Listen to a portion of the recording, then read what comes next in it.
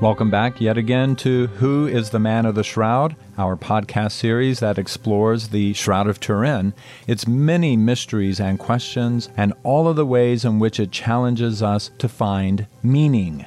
This is Father Peter Mangum coming to you from the Cathedral of St. John Berchmans. In previous episodes, Dr. White and I have shared with listeners our relationship with the American Confraternity of the Holy Shroud and our training in Colorado Springs at the renowned Turin Shroud Center of Colorado with Dr. John Jackson, which, together with our other credentials, led to our being given access to the Vatican Secret Archives this past spring to review specific 13th century documents which we believe might shed some light on the Shroud's history.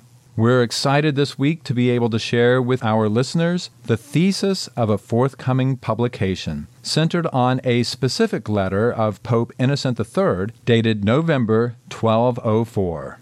One of the observations we have made before in reviewing topics related to history has been the limitations and challenges we face by the very nature of words. For instance, we pointed out that any historical records prior to the 16th century are not going to refer to the cloth as the name we know it by, the Shroud of Turin, for that name was not applied until the relic was moved to the Cathedral of St. John the Baptist in Turin, Italy, in 1578. Yet we tend to examine historical documents with familiar phraseology in mind. This challenge also led us to conclude that while our current understanding of language limits us, so does any previous historical interpretation of that language. We believe the record has to be examined in full light of our limitations and biases. To that end, we speak directly to a certain papal letter and how it might inform us about what we call today the Shroud of Turin. This is Dr. Cheryl White from LSU Shreveport again, and Father Peter is exactly right. I cannot emphasize enough that sometimes the existing historical record needs to be, in fact, demands to be, re-examined. And he is correct that words matter as much as their context. Something that often happens in the discipline of history is that once specific records are interpreted in a certain way, that original signature of meaning, if you will, is transferred through all ensuing secondary accounts. To reassess potential meaning requires going back to the original primary source, removing the blinders imposed by any original interpretation, and looking at the document anew. Such is the case with a letter from Pope Innocent III, written in November 1204, to the bishops, abbots, and other clergy with the crusading army at Constantinople. The Pope wrote this letter not knowing an important fact that we, of course, do know. By the date of its writing, the city had already been sacked by Western Crusaders, and any hope of restoring relations between Eastern and Western Christianity was lost. Pope Innocent III did not yet know any of this sad news, however, and he wrote this quite hopeful letter as a discourse on the 20th chapter of the Gospel of John, recounting the discovery of the empty tomb by the apostles Peter and John. What might otherwise be seen simply as a pastoral homily written to clergy has some important contextual clues that Shroud scholars need to explore more fully.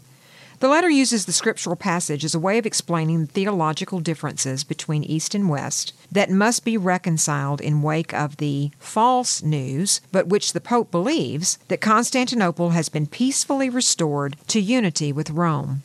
This reunification, he says, requires a full shared understanding of the profound mysteries of Christ revealed to the apostles. Peter understood the full mystery of Christ's humanity and divinity, Pope Innocent wrote, because he entered the tomb. John did not enter the tomb, but looked inside. Peter took the fullness of this truth to the Apostolic See of Rome. John went to the east, but because John had not entered the tomb, the mysteries of Christ's humanity and divinity were known but to a few there. Pope Innocent III uses entering the tomb as a literary device for explaining the differences in the understanding of these great Christological mysteries. If the West had the full apostolic witness of Peter, how did the East understand with John's less than complete encounter inside the empty tomb? Importantly, this observation by the Pope immediately follows. Quote, "By the burial cloth that wrapped the body of Jesus, the mystery of his humanity is marked. By the sudarium that wrapped his head, the mystery of his divinity is made known." End quote. Is the Pope simply referring to the objects Peter saw in the tomb that John did not? Is this merely explanation for why linen corporals were to be used on altars, as explained in the 19th century seminary texts, the only citations for this letter, by the way? Or is Pope Innocent III referring to specific objects he knows to exist still? Are there clues in the very specific Latin verb choice he uses to describe the burial cloth, translated as, quote, marked, designed, designated, end quote, all of which carry visual connotations? Viewing this in its full context is enlightening, and as Father Peter said, is the subject of a forthcoming publication. Because the medieval Latin context is so important, we sought expert translation assistance through Notre Dame University. There is just so much more I want to say about this. Well, we know it's far too much to cover in a single podcast, but as Dr. White has pointed out, the letter, along with others in a series of communications from Pope Innocent III, suggests something intriguing about what he most likely knew to exist and where it was. Words do indeed matter, and it occurs to me that a whole area of shroud study should be focused on these linguistic clues. Word choices and their context can illuminate so much of our knowledge if we encourage this kind of ongoing study. For instance, back in podcast number 7, before our visit to the Vatican Secret Archives, we examined a specific passage from St. Paul's Epistle to the Galatians, its historical and linguistic meaning. Knowing that St. Peter had visited Galatia, St. Paul wrote to them, clearly believing that they were turning away from the Christian faith. In the 3rd chapter, verse 1, St. Paul says, "O foolish Galatians, who has bewitched you, before whose eyes Jesus Christ was publicly portrayed as crucified?" It is again the word choice that demands study. For the English word portrayed derives from a specific Greek verb that means a visual depiction. To what could St. Paul be referring? As we approach in just 2 days the feast of St. Jerome, the great doctor who gave us the Latin translation of sacred scripture that Pope Innocent III directly references, it seems appropriate that we ask these type of language questions.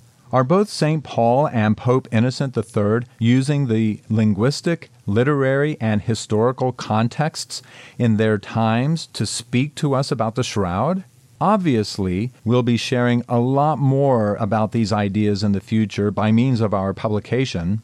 In 2 weeks, the Cathedral of St. John Berchmans here in Shreveport, Louisiana, will be hosting a series of very special events commemorating the 40th anniversary of the Shroud of Turin Research Project in 1978. And as you know, we will be joined by original team members, nuclear physicist Dr. John Jackson and photographer Barry Schwartz, along with Dr. Jackson's wife, Rebecca, and shroud scholar and presenter Russ Brialt from Atlanta. We will spend 3 days examining this burial cloth of our Lord and this important milestone of its most in-depth study to date. All information can be found on the website sjbcathedral.org or on our Facebook page. Dr. White, the saint I mentioned a moment ago, St. Jerome, is the one who stated, "Ignorance of Scripture is ignorance of Christ." As a church, we rely on the revelation we have received from our Lord as we read in sacred Scripture, and we are eternally grateful for the living and tender love for sacred Scripture that the priest, St. Jerome, had, to use words found in the collect of his Mass. Indeed, we pray to God that we, His people, may be ever more fruitfully nourished by His Word and find in it the font of life. And may we never be likened to those foolish Galatians mentioned in sacred Scripture, because before our eyes Jesus Christ is publicly portrayed as crucified by means of the shroud, that strip of linen cloth 14.5 feet in length that bears the mysterious image of a man approximately 5'10", the most studied object in all of history from every single academic discipline, physics, medicine, forensics, botany, hematology, history, as well as art, photography, and other imaging, the most studied and most fascinating object known to exist, which pushes the limits of the human imagination, our capacity for knowledge, and invites all of us to deeper inquiry and reflection. Is it indeed a holy face, the holy face of our Lord? We cannot tire of praying words we find yet again in sacred scripture from Psalm 66, Illumina Domine vultum tuum super nos. May, O Lord, the light of your countenance shine upon us.